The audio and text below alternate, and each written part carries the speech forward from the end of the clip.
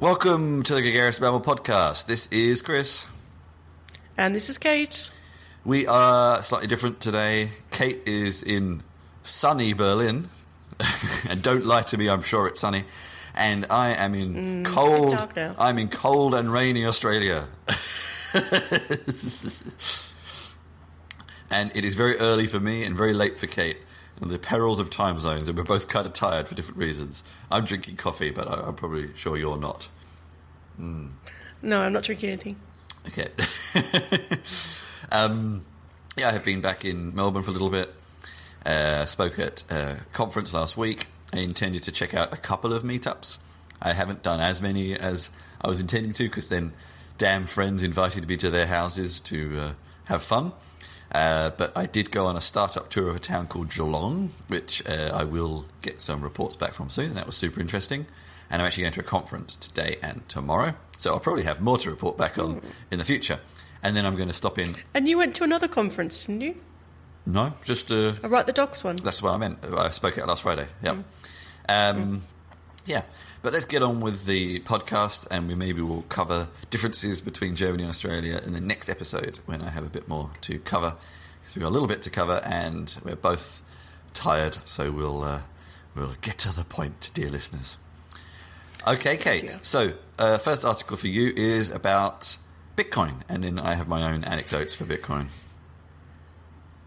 Yes, the good old Bitcoin. And you may have seen today we've seen a very recent record high where the Bitcoin surpassed $10,000 in the value. I guess that's US dollars. It is, yes. But I think it's dropped again fairly quickly. It's dropped slightly. I mean, I've been keeping an eye on this because I hold some Bitcoin, and I had a certain value in mind that I was interested in, and if it reached that value, I would have sold mine, and it reached that value just before I went to bed. And then it dropped again. But it looks like it does this. I think the average thing is up, but yeah. So it's been going crazy. But not just Bitcoin. Ethereum too, Ripple a little bit, Neo, IOTA. Litecoin. Yeah. All of them have been going crazy. But this article is interesting because you're actually talking about lost Bitcoins. And I'll preface this. This article was in Fortune.com, and it's about a study that was released saying that nearly 4 million Bitcoins have been lost forever. But I'd encourage listeners, and I'll find the link and put it in our show notes. Take a look in Wired. There was an article by one of I can't remember if it was an editor or a journalist, a staffer there, and basically he had some of those early coins that, the mythical coins that we hear about that suddenly, Genesis coins. A few years later. The Genesis coins? Genesis, I think they're called. Oh, that's the blocks. Anyway, don't worry. I know. Carry on, sorry. I'm not sure. Yeah. But the story was, in short, that he put his address, the digital wallet address, or the where I can't quite remember where he was storing the coins. That bit was a bit confusing. I have to read it again. But basically, he had his PIN number or his password, whatever you want to call it, his address on a piece of paper, the piece of paper got thrown out accidentally by a cleaner. And so it's this terrible story of him going in all these kind of forums and, asking all these experts and saying, what do I do? Is there any way I can get the password back? And he keeps thinking he knows what the password is. So it's like reading one of those stories where someone's got to do some awful trial or tribulation, and you're writing the story with them the whole time. Yeah. And so, his family's trying to guess the password. He uses hypnosis, all this stuff. And in the end, he finds a hacker. And I won't tell you what happens because I want you to read the article. Yeah. But it's probably one of the most stressful things I've ever read. But basically, the research paper that was put out by this is one of those hard to say ones. I apologise. Chainalysis. I think Chainalysis. I'm going to go for Chainalysis. I really hate these made up words because they're awful to say. Basically, talks about all these lost bitcoins, and they're implying it's something like up to around 20% of existing bitcoins have been lost. Wow. And most of them seem to be. There's a chunk that are out of circulation. There's some Satoshi coins. There's a little bit of transactional. But it just really makes you wonder, these, what they call the hodler coins, which, how many of these that, someone's done just what this writer did, where they've got some, magic gold mine that they can't quite access, that they kind of remember having invested in, but they don't have the contact details anymore and the security details. So it's I guess it's food for thought for those of us dabbling with the cryptocurrency. Yeah, I'm pretty sure do need to be very. I'm pretty sure I've lost a few satoshis in various places. And the crazy thing. Yeah, we need to be vigilant on how we secure it. Well, the crazy thing is, 0.1 of a Bitcoin now is worth 1,000 or so. Exactly. So even 0.001 is worth a few dozen dollars. So, it's actually, you're not talking about cents, you're talking about... no. Yeah, it reminds me a bit of... when, in Australia you have these super funds and people have lots of bits and pieces all over the place. And it's like That's that. right. And, of course, every time you want to consolidate it, you get charged a fee. And it's the same kind of with Bitcoin. If you want to consolidate all your Bitcoin, you get charged Bitcoin to consolidate them as well. So, you should try... Well... This is actually something Kate and I are going to be looking into, and maybe we'll do a future article on this about the best practices for securing your collections. And in fact, keeping everything in one place is not the best idea unless it's exceptionally secure. And I would even say the same thing with banks and stuff like that. If you keep everything in one bank and it fails, then... yeah, so similar. Yeah, analogies. I mean, we've seen some pretty good examples over the last year where all kinds of cryptocurrencies have been hacked in some way, or digital wallets, of course. Yeah. So the legacy so far hasn't been the most encouraging. Yeah. So it suggests that things need to get a lot better in that way if people really want this kind of currency to go mainstream. Yeah. All right. On the subject of money, we're going to move on to the next subject, and this intrigues me now. Well, the article itself doesn't intrigue me, but the company. So this is an article on TechCrunch, but of course it was sort of news in all sorts of places. SoftBank makes an offer for Uber shares at 30% discount. I mean, the article itself is semi-interesting, but the thing that actually interests me is SoftBank themselves. At the moment, we talked a lot about this on the last podcast about the influence of tech companies and the responsibility they need to take in the future. And there's a lot of companies that come under fire when we have these discussions. But to me, SoftBank are one of these companies that they have got so many fingers in so many pies, but because they're just an investment company, they sort of float under the radar a bit. I just pulled up an article on Business Insider here to try and find, here we go, a list of investments. Chronological order. Let's just go through some of the highlights. WeWork, who actually just invested in Meetup, which is a whole other topic we could discuss, which was kind of interesting. They invested in WeWork. They invested in Arm, who are responsible for most of the processors in mobile devices. They've invested in Uber and Uber rivals. They've invested in lots of payment solutions in India. They've invested in NVIDIA, another chip manufacturer. They've invested in health companies. They've invested in industrial. They've invested in Improbable in London, who I actually have friends who work for them. They make a virtual kind of operating system. They've invested in Boston Dynamics, the robot manufacturers. Yeah, that's right. They've invested in Israeli security companies. They've invested in artificial intelligence. They've invested in farming.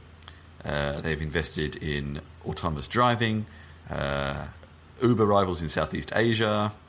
Money lending. They've invested in Deliveroo, food delivery. They've invested in Roomba.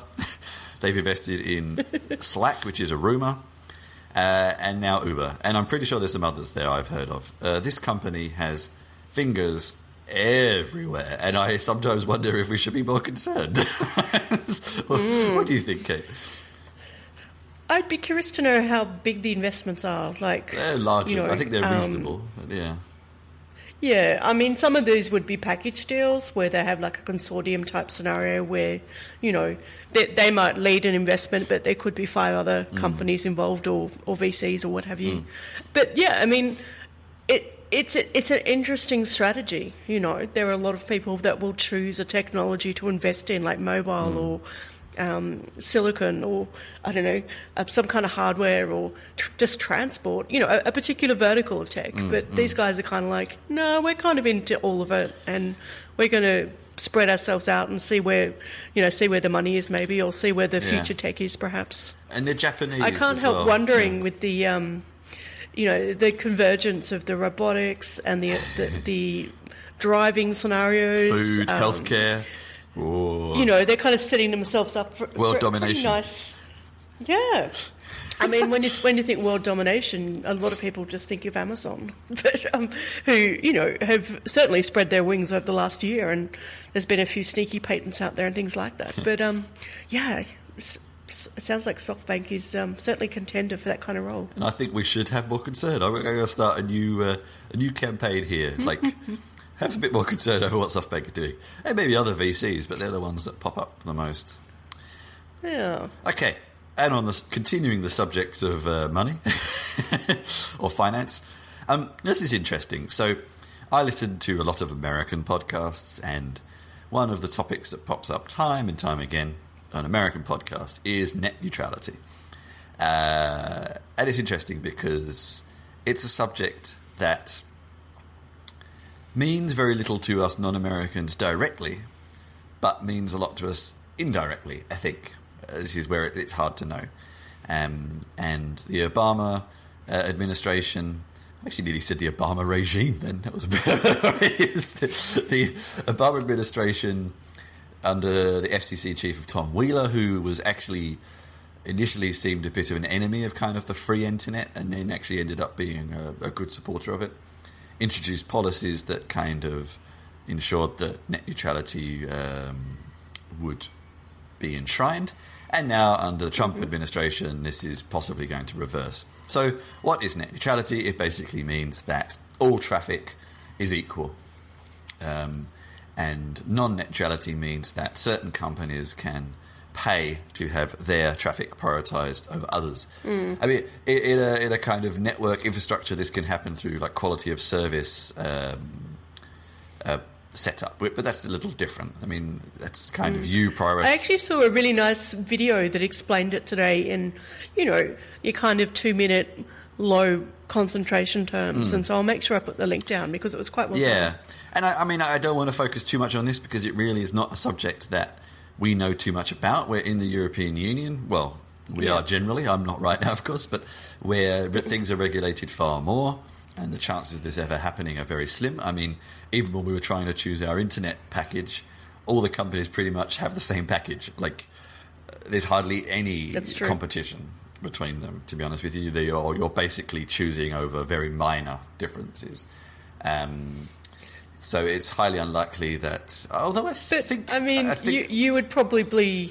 I guess be feeling some of the pain points where you are, because one of the ideas is just slow internet access. Yeah, just let me finish my sentence. I think the European Union were discussing this at some point, but Australia is a sort of different conversation. Their internet problems are around other things, but I guess the important fact is, how will this actually affect people in the rest of the world? I mean, a lot of the companies and services that we use are American-based, and will net neutrality end up affecting everybody because of this? This is kind of the important thing to keep an eye on.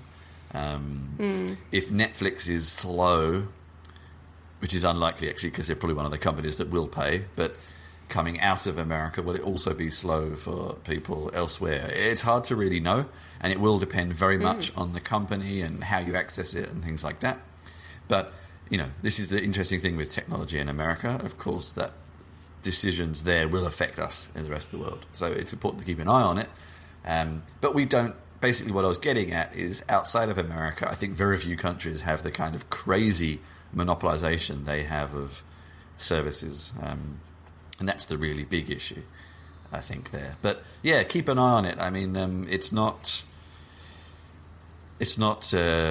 set in stone yet, and it sort of feeds into this American ideal of competition is good, which is sometimes true and sometimes not true. And this is kind of the thing. It's like, well, if companies can get increase their innovation by paying more, great. And it's great for the companies that can afford it. But for example, people like us, or even like the Twit network, example, a big-ish podcasting network in the US that a lot of people around the world listen to, but they don't have the kind of money that like Netflix has to prioritize their traffic. It's those kind of people who will suffer the most, kind of middling-sized providers, I suppose. Yeah. I don't know if you've ever heard much about this subject. I hear it a lot on the podcasts I listen to. It's funny that it's come back again. But yeah, I think it was a repeal of those safeguards that is being proposed, right? Yeah, I mean, it's a proposal at the moment. Yeah, we'll see what happens. But it's important to keep an eye on it, even if you're not in the US. Yeah. Yeah. It's interesting. I'll have a read of this article on Wired because I think it sums up quite nicely the current situation, why you should be worried about it, etc. And the interesting thing as well is, it not getting too political, but it feeds quite nicely into what is also happening under the Trump administration with the new tax laws that just got proposed, in that even a lot of Republicans are not very on side with some of these things. It's like, they're actually proposing legislation that even the fellow Republicans are not particularly pleased with. So it's kind of it's kind of interesting. All right, we'll have a look at that and keep an eye on it, because it'll be important for all of us. When America sneezes, the internet gets a cold. Okay, now I'm going to introduce our next topics. We're going to be looking a little bit in the past and a little bit in the future, looking at love and intimacy. And the first one I wanted to raise was actually about Second Life. And this article was called "The Digital Ruins of a Forgotten Future" in a publication called The Atlantic. And it's worth saying, firstly, for those who can't really remember what Second Life is or were never really involved in it, it's a bit like being in VR or being in your own kind of computer game or your own Sim City, your own virtual world where, there's, of course, a screen. There's not like you're wearing Google Glass or anything like that, but it's just a screen on your laptop that you can create characters that are, I guess, in a sense, a representation of yourself, like an avatar, and then they are living what they call literally a second life, to the extent that Second Life is a marketplace. People can build houses, people can create businesses, people can buy and sell to other people that live in Second Life. And I think one of the most interesting use cases I find for Second Life that I've read in I've heard from different people and read in different scenarios is the idea that people have these whole contained lives that are completely unlike anything else they have in the rest of their if we say their real life, if we can call it that. And it's often people that their real life is like in this article. It talks about parents of people with children with very severe disabilities, people that don't have access to children. There's actually a whole kind of situational scenario in Second Life where people have children, and so other people, adults, pretend to be their children in the Second Life. Some people get married, both in the real life and the Second Life. Some people are married outside of the Second Life, but then they have a second spouse, if that makes sense. It's this fascinating kind of mentality. And what is interesting about the article is the woman who wrote it is kind of trying to get into Second Life, and she finds it clunky, she finds it embarrassing, she finds it kind of, dated and just questions the power of it. But when you think that it's got all these economies just within it, real estate, people hold concerts there, people buy wedding gowns, all kinds of weird stuff, it's really quite fascinating. And when you consider that it's a pretty harmless way for people who may not have escapism in other parts of their life to get some reprise or some safety or some security. It's pretty humbling to think about that. Yeah, I found it quite fascinating, and actually the thing I found interesting is because it was one of those early kind of Internet 2.0 services that was so hyped and then just vanished. And the article kind of proposes that this was due to Facebook. And I found this interesting. It was like, people wanted an escape into a world that they could create for themselves, but Second Life was almost too much. And the much more simplicity and just text-basedness of Facebook was actually kind of more appealing than this kind of fully immersive world. And this is interesting because towards the end of the article, they start talking about jumps into VR, which make a lot of sense. And of course, Facebook owns Oculus Rift. And, could Facebook itself become the new Second Life? And I guess the question there is, bearing in mind that Second Life was never as big as it was thought it would be, do people even want that kind of environment? Do we prefer just reading streams of text and images instead of a totally immersive thing? Is the whole immersive VR environment overhyped? Maybe people don't want it. I also find these sorts of articles interesting because you have this tendency, one has this tendency to think that just because you haven't heard of a company for a few years, it's gone. And, they still have 600,000 regular users, which is not Facebook levels, but it's decent. There's plenty of companies that would not be upset about that amount of users. Absolutely. I found it quite fascinating.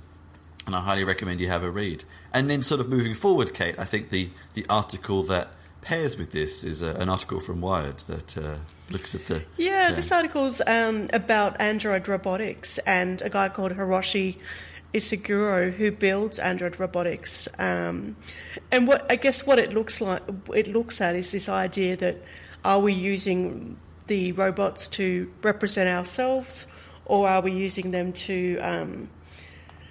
are we learning from them? Which way is the communication going? And it's it starts with looking at a father with a small child, where they're trying to teach the girl to play with the robot, and she ends up just bursting into tears, finding it quite strange. So it's well, to be fair, he did make a copy of her. Which shouldn't help. I don't know. It's a bit weird, right? Playing with a copy of yourself. It's like doing a doll of yourself. That's kind of weird. Yeah. But this guy, in the last 15 years, he's reduced 30 androids. Yeah. Most of them are female. And they're all fairly basic. They're fairly basic. I've seen some of these, They include replicas of a newscaster, an actress, a fashion model. They've been seen in cafes, department stores, singing in malls, performing in plays. I remember writing about one that was used in an amusement park to welcome people. So a lot of them have fairly benign functions that are fairly limited, let's be honest. They're not particularly advanced. And I think I'm pretty sure, I read this article a couple of weeks ago now, but I'm pretty sure that it felt like more recently he'd started making less idealised androids. I think so. Yeah. I think he'd maybe tried to humanise them a little bit more because, I still think with a lot of this stuff, and, I've got all kinds of opinions on companion robots across the spectrum. I think that there is a propensity to perpetuate this idea of the ideal woman or the flawless woman or the woman without bad traits. Someone who doesn't get sarcastic, doesn't get rude, doesn't get angry, what have you. And is always willing to have, a happy conversation. And I know it's something that's even transferred across to the sex robots, because they seem to be something that's growing in popularity. And I think they have to the extent that there's a number of them now where they're programmed that the user has to... Sometimes they have to flirt with them first before they can approach any sexual behaviours. Or they have to behave in certain... they have to say certain things or behave in a certain way. Don't ask me exactly what they have to do, because I can't... I'm not sure. I don't think this article went that far. Yeah. But, I think that people are rightfully questioning the... the authenticity. I mean, the idea that, we're not only building a companion, but... regardless of how the doll or the person that it represents looks is, not my biggest issue at all. It's more to do with what about the personality beneath it. I think that's kind of interesting. And I think, I don't know, it's interesting because we talk about this aspect of social networks polishing our kind of lives too much, and when it comes to having relationships with robots, and if they're all idealized, I'm wondering, like, is that the ultimate conclusion of that, and that's just the way it's going to be, or for relationships to really work with robots, they have to be a little imperfect. How much do we actually like that imperfection, I suppose, is the question. Will the pioneers of this start with these very perfected relationships, but for people to actually accept it more fully, they're like, well, this is too creepy. I want a partner robot that argues with me and and doesn't do the dishes. Like, I think what you're saying, the imperfections are what makes it human, right? Yeah, exactly. But do we like that or not, I suppose, is the question. I mean, I'm going to tell you something, Kate. It's super funny, and I'm going somewhere with this. When I went on this trip to Geelong the other day, I was talking to a guy there about the podcast, and he listened to it. And he said, I said, oh yeah, I do. I don't know if anyone else has ever picked up on this. Maybe we should be explicit about this right now, a couple of episodes in. So Kate and I are married. and I said, we do the podcast together. And I've kind of got, like sometimes there's that comment about, absence makes the heart grow fonder, and sometimes you want a bit of space and things like that. So I guess the first week I was away, I was like, enjoying a bit of space, and now I'm kind of a bit over it and getting a bit fed up and looking forward to coming home. And he actually said to me, I didn't realise you were married. I thought I should probably tell your wife there was a bit of chemistry between the two of you.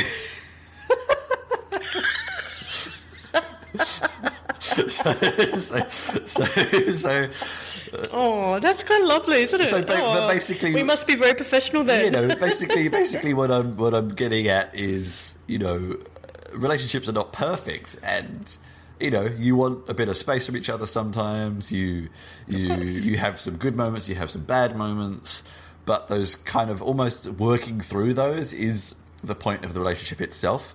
And to be blunt, like Kate and I will be married 10 years next year. And there's not so much of the kind of wild, crazy times. A lot of the time it's just having someone around. And actually, it almost feels like... Are you saying I could be replaced by a doll? No, not at all, actually. I'm saying that it would be hard to replicate that. Like, sometimes you don't actually... It's not actually so much you need to do. Like, I feel like a robot would kind of be like, so you just want me to do nothing? Like, I don't know. It's like, I don't know. I think it's very hard to replicate because there's, for whatever... it would be interesting. Yeah. It would be interesting to find out people that do have companion robots. And I'm talking about ones that are there for I'm not necessarily in a sexual way, but as company, as opposed to having a domestic task like a robot that helps you get out of bed or something. If they were people that had relationships with humans, like with their contemporaries or not, because I know this is something that has been raised by ethicists. This idea that we'll be raising a generation of people that have only had relationships with robots. Yeah, and I suppose actually, if you look back through some of the science fiction, which is often where we get inspired for these things, even something like Her, it actually starts to become a little imperfect as well. I don't know. And then this is the interesting thing, because relationships between humans are multifaceted. There's a little bit of sex, there's a little bit of just chemicals that sometimes you can't completely even understand why you are with someone and attracted to someone, just because there's stuff triggered that just draws you to each other. There's companionship, there's mutual self-reliability. A lot of long-term relationships especially are just that, to be blunt, that you need each other. And it's easier. Very true. And so there's a lot of aspects to it which I think are sometimes hard to replicate because we don't even understand them ourselves. But now, I was just going to say, because you mentioned Her and the idea of these connected voice devices. I actually saw a really good short horror film to do with Amazon Alexa, and it's a 2 or 3 minute film, but it's actually quite scary. So I'm going to put the link in the show notes, and I would encourage people, maybe don't watch it in a public space like I did, because I was at a co-working space. I had my headphones on and I just went, "Whoa!" really loud, and everyone looked. Please do, please do. It's definitely worth a look. Okay, now we're going to take things down a few notches from intimacy with robots to something completely the other end of the spectrum. We're going to talk a little bit about kind of new releases. We'll keep this fairly short because we're running short on time today. In my other podcast, I do the Write the Docs podcast. We did on Sunday, Monday, depending where we are in the world, which is out now. We spoke to the product manager of the Mozilla Developer Network. And if you've ever done any web development, you've probably used the tool at some point, about how they actually merged their documentation with Microsoft, Samsung, W3C, and a couple of other players. And this is actually usually fairly unusual in technical projects, to actually get people together to collaborate on something instead of doing their own thing. And I love Mozilla. Mozilla as a company, I always love, because they kind of stand for this open internet, and they've had a few hiccups along the way, but their heart is mostly in the right place. And it made me want to go and download Firefox again. And Firefox just released a couple of weeks ago the new Quantum version. It's faster, it has a new rendering engine, etc., etc., etc., etc. And I downloaded it because I have been struggling with browsers recently. I got a bit sick of Chrome because it's such a memory hog. You have, haven't you? I then tried Opera, which I quite liked, but it has some bugs, and it also was... I mean, to be honest with you, most of the problems with browsers are not the browsers themselves, it's that web pages are so heavy with junk. And actually using an ad blocker in Opera really showed me how much junk there was on some web pages. And some of the websites we've mentioned today are some of the worst offenders, actually. But then I got to try Firefox again, and yeah, it's fast, it's nice, but I just have this constant problem with Firefox that it doesn't look very good. And that is important to me, unfortunately. Like, some of the font rendering is weird. It doesn't look very macOS-like. The preference panes are just non-standard, and I don't know. I really wanted to love it, but I ended up closing it again after a day. And yeah, I don't know if you really have any comment on this, Kate. And I just wanted to include it because I almost wanted to get thoughts from people. Like this, it's often this problem with pure open source projects, actually, that the intentions are great, but sometimes the usability is not so good. And I know this from my own experience. It's because often the way that open source projects are funded and developed. And yeah, I don't know. This is a bit of a kind of square peg into a round hole. We talked a little bit about this last time as well with developers' focus. And actually this, somewhat at the other end of the scale, this intrigued me in some respects in that it's not even any different in the proprietary world. So macOS High Sierra had a huge bug revealed yesterday, which Apple have now released an update to. And it was a doozy, to quote Kate. You could basically log into the root account, and for anyone who doesn't really understand what that means, basically macOS is a Unix-based system, and every Unix-based system, including Linux, has a root account that is sometimes enabled, sometimes disabled, that gives you, like, supreme control, basically. You're the super user. But it let you log into this account with no password, which is real doozy. It's really bad. And the thing that, in my mind, is... This has been spoken about ad infinitum on Mac and iOS or Apple podcasts and news outlets. But High Sierra and apparently iOS 11, I wouldn't really know because I'm not really an iOS user, have been terrible updates. Speaking as a long-term macOS user, High Sierra has literally been the worst macOS I've ever used. There are so many bugs with it, from big ones like this to really random small ones that I've been grappling with and trying to find solutions to and haven't. So the proprietary world is no better, and I sort of almost... I think it feeds very nicely back into what we were talking about last week. Like, just... It's almost like agile development has gone too far. Like, that developers are now like, oh, well, it doesn't matter if there's problems, we can just fix it later. We're agile, it doesn't matter. And I don't know, and it just sparked in my mind, just like, seriously, like, these, I can understand tiny bugs, but these are serious bugs. This is a major problem. Like, I don't know. I don't even really know where to start with this, and it's so fresh in my mind. I haven't really digested it into something cohesive, but I just wanted to mention it. Like, and I don't really want to necessarily relate the two together with saying, "Oh, Firefox is a bit ugly. Oh my God, what's that about?" It's more that saying the proprietary world is no better.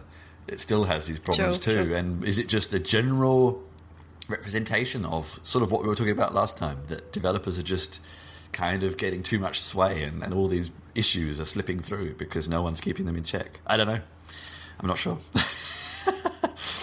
Any thoughts, Kate? I don't know if this is really a topic that... I don't know. I'm probably not the best person to talk about it. Okay, all right. I'm not a developer, so I don't have to grapple with these issues all day. Yeah. Like some people. Well, you have to grapple with the repercussions of them, though, to be fair. You know, you may not grapple with the process, but you grapple with the end result. So yeah, you know, and you probably grapple with it. I should just warn the listeners. I have a grumpy cat who's sitting on the desk at the moment. So if you hear me sound out, she's walked on the keyboard. Yeah, I don't know. I think this is something I would like to go to in more detail. I actually was just speaking to people on the D-Zone Slack about maybe writing an article about this. I think there's so many facets of it, I don't even know where to start. You should totally do that. Yeah. I think you've got a lot to say. Yeah. All right, Kate, we're running short on time because I actually have an interview with Circle CI, which very nice. Interesting company, coming up in about 5 minutes. So we probably Let's close it off. Don't have time to go into what have we been writing, etc., etc. The past. We can do that next time. Well, maybe we'll link to it in the show notes. Anything very, very crucial coming up over the next couple of days that you want to tell people you're up to or anything, Kate? I'm going to a startup boot camp tomorrow to see the the demo day. That'll be interesting. Okay. So I'll tell you all a bit about that in the next show.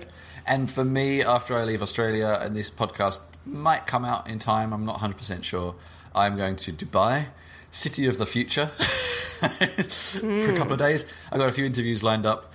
If anyone hears this podcast before that and feels like having a chat with me, then, or post, of course, I could still do interviews after I've left. It's fine. Then please get in touch because there's some bizarre things going on there. And I would be interested in digging into a bit more detail. In Dubai, you mean? Yeah. Yeah, that would be very interesting. Just the levels of technology they do, but then offsetting that with some of the kind of other side of things, shall we say, in Dubai. I will report back. Very true. So, yeah. I look forward to it. Kate, how can the good listeners stay in touch with you and what you're up to? Yeah, sure. You can have a look on my my website, which is katelawrence.com, or on Twitter. I'm always tweeting enthusiastically at Kate_Lawrence. That's Kate with a C and Lawrence with a W. And you can stay in touch with me at chrischinchilla.com and at chrischinch on Twitters.